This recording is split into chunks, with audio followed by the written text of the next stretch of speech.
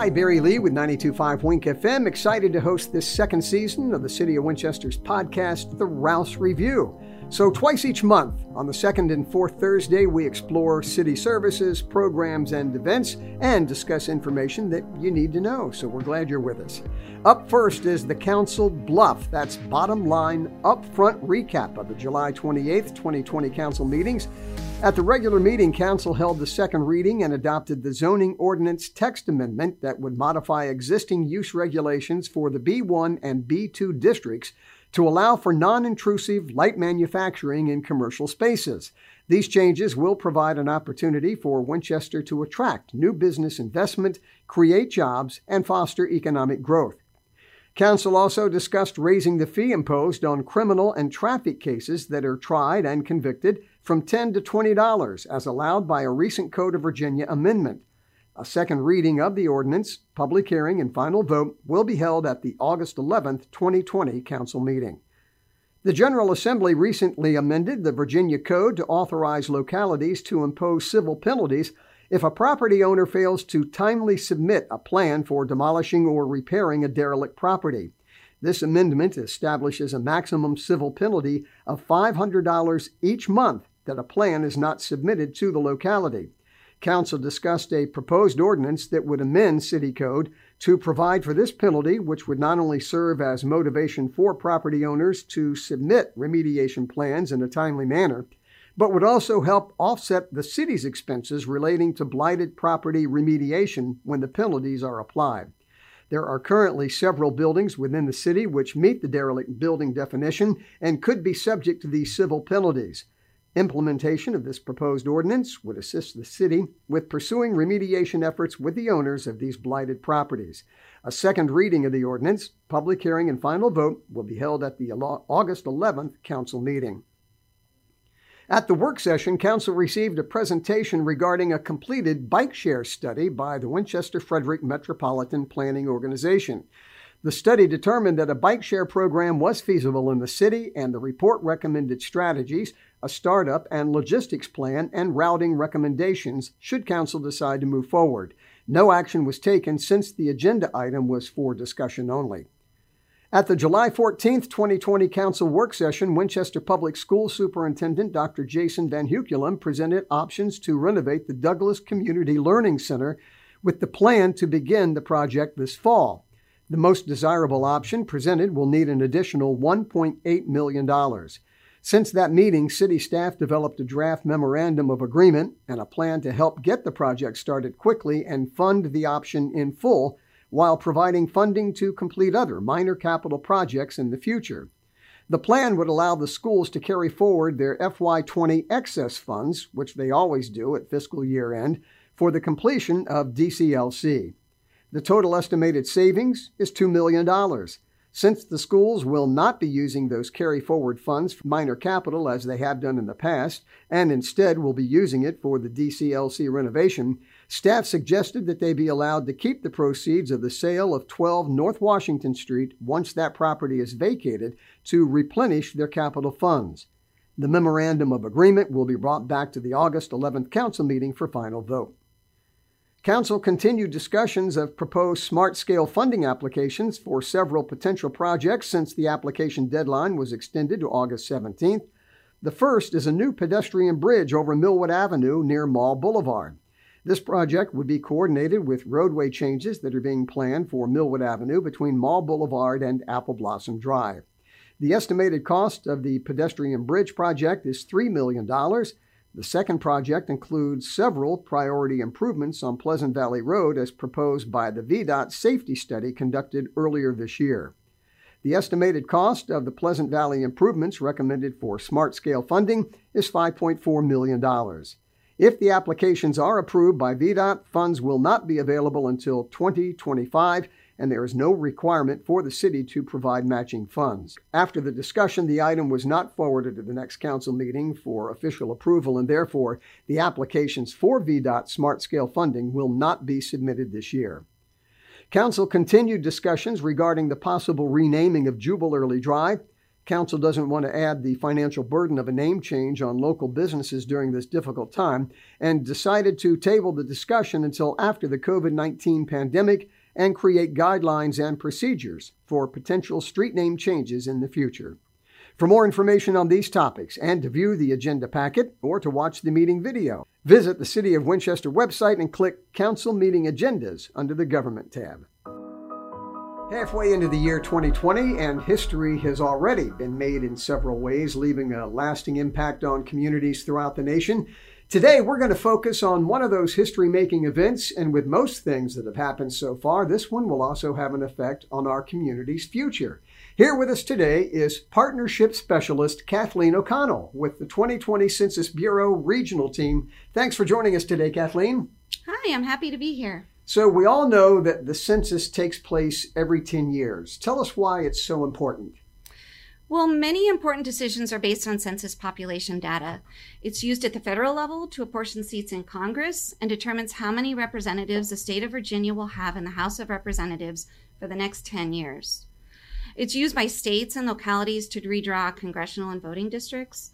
It also guides the distribution of billions of federal dollars to local areas like Winchester every year, more than $675 billion for programs that impact our schools, roads, transportation, health centers and healthcare, housing, food assistance, and so much more. It's important that each person is counted to ensure our communities have the funding and resources they need to provide these important programs and services for local residents. On a local level, census data also informs decisions about where to build hospitals and schools and provides vital data for businesses and local nonprofits when they apply for grants. So how's the Winchester area doing with their response rate so far? Well, at this point, about almost 65% of households in Winchester have responded to the census, which puts the city a little behind our state rate for Virginia, which is 67.3, and a little ahead of the U.S. national rate of 62.6. Our goal is for a complete and accurate census count, and that really depends on everyone's participation. We want each and every person to know that their response matters and will impact the future of their community, the future of Winchester for years to come. So what is the deadline? How long do people have to self-report? And then what happens next if they don't? Well, we really want people to know it is not too late to respond to the census. You can go online today and complete your questionnaire in less than 10 minutes at 2020census.gov. Households that haven't responded by early August will receive a visit from a census taker who will collect their information. The final deadline for census response is the end of October, on October 31st. So with the COVID-19 pandemic, how's that going to work? The safety of the public and our census workers is, of course, our number one priority. Census takers will be wearing masks. They'll follow local public health guidelines when they visit homes. All census takers complete a virtual COVID-19 training on social distancing and other health and safety protocols before beginning their work in our neighborhoods. To verify the identity of a census taker, you can check to make sure they have a valid ID badge with their photograph, a U.S. Department of Commerce watermark, and an expiration date. Census workers will also be carrying Census Bureau bags and other equipment with the Census Bureau logo. And again, if you respond on your own, it is far less likely that a census taker will visit your home. So the best way to complete the census, and soon, if you don't want someone to come to your door, is to do it online, right? Absolutely. Our online form is the fastest and easiest way to respond to the census from the safety of your own home. Simply go to my2020census.gov to respond now. This has been the preferred response method for a majority of people in Winchester. Of the 64.8% of households that have responded, over 50% have done so through our online form. We also have a phone line that's staffed by census response representatives. The number is 844-330-2020. Again, that's 844-330-2020. Language support is available in 12 non-English languages for both the online and phone options. Responding on paper is also an option, and questionnaires were mailed to residences in mid to late April. No problem if you cannot find your paper questionnaire, just go online or call. Alrighty. And what about security, Kathleen? Can you give us an overview about how the data is stored and how it's used? Yes. So we know this is very, very important. Public trust is paramount for the work that we do. All census responses are confidential and protected by federal law. Every census worker takes an oath of confidentiality, and the Census Bureau will not share your information with any other agency. Rest assured that your information is safe. Alrighty. And for those people who may not have internet or computer access, what local options or events are available to them? Well, locally, we're partnering with organizations such as libraries to provide access for people to complete their census questionnaire in case they don't have internet access themselves. We'll also have census staff available at community locations such as markets, food pantries, public parks, and churches to provide both information and assistance with completing the questionnaire to the public. Here in Winchester, our staff will be at Jim Barnett Park a couple times each week and also at local libraries. Excellent. Kathy, thanks so much for taking the time out of your busy schedule to join us on the show. Anything else that you'd like to cover before we let you go? Yes, I just want to say thank you to everyone who has responded so far to the census. Thank you for your participation and for being counted. If you have not yet responded, it's not too late. Visit 2020census.gov today. Your response to the 2020 census will benefit Winchester for the next 10 years. That's a really powerful motivator. Indeed it is. Thanks again and stay safe. Thank you so much. And now it's time for the Now You Know segment, where we talk about interesting City of Winchester facts that you may not be aware of or important information that you need to know. This week's segment outlines the various ways that residents and businesses can do business with the city while buildings are closed during the pandemic. Although most buildings are closed to the public, city staff are still available through phone or email during regular business hours. Find the department and staff directories on the city's website for a list of contact information. Need to submit paperwork or payments? Drop boxes are available outside Rouse City Hall on North Cameron Street, the Creamery Building on South Kent Street, the Winchester Department of Social Services office is at 24 Baker Street, and outside the Transit Office in City Yards at 301 East Cork Street. These boxes are checked daily and can be used for dropping off any city-related documents or payments. Rather pay online? The city offers many opportunities to pay bills online for utility bills, personal property and real estate taxes, parking meter tickets, and code enforcement fees. Click the Pay Online button for links and more information, but please note, a transaction fee may be applied by the vendor for some online payment programs and is not a fee charged by the city. If you'd rather use your phone, making a utility bill or tax payment by phone is also available. Find the numbers and the instructions on the city's website. Need help with food, childcare, heating or cooling assistance, healthcare, and cash assistance? Apply online 24/7 using Common Help. You can also apply by phone for all social services benefit programs by calling 1-855-635-4370, and that's Monday through Friday, 7 a.m. to 6 p.m.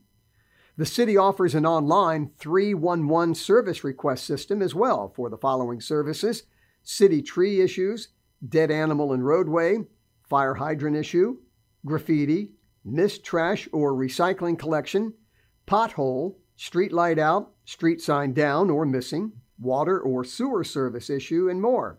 Submit a service request, track the progress, and communicate with city staff handling the request. The 311 system can also be used to search the database of frequently asked questions or to ask a question not found in the list. Access the 311 service request portal and FAQs on the city's website. There's a button at the top of the homepage, or search for Knowledge Base.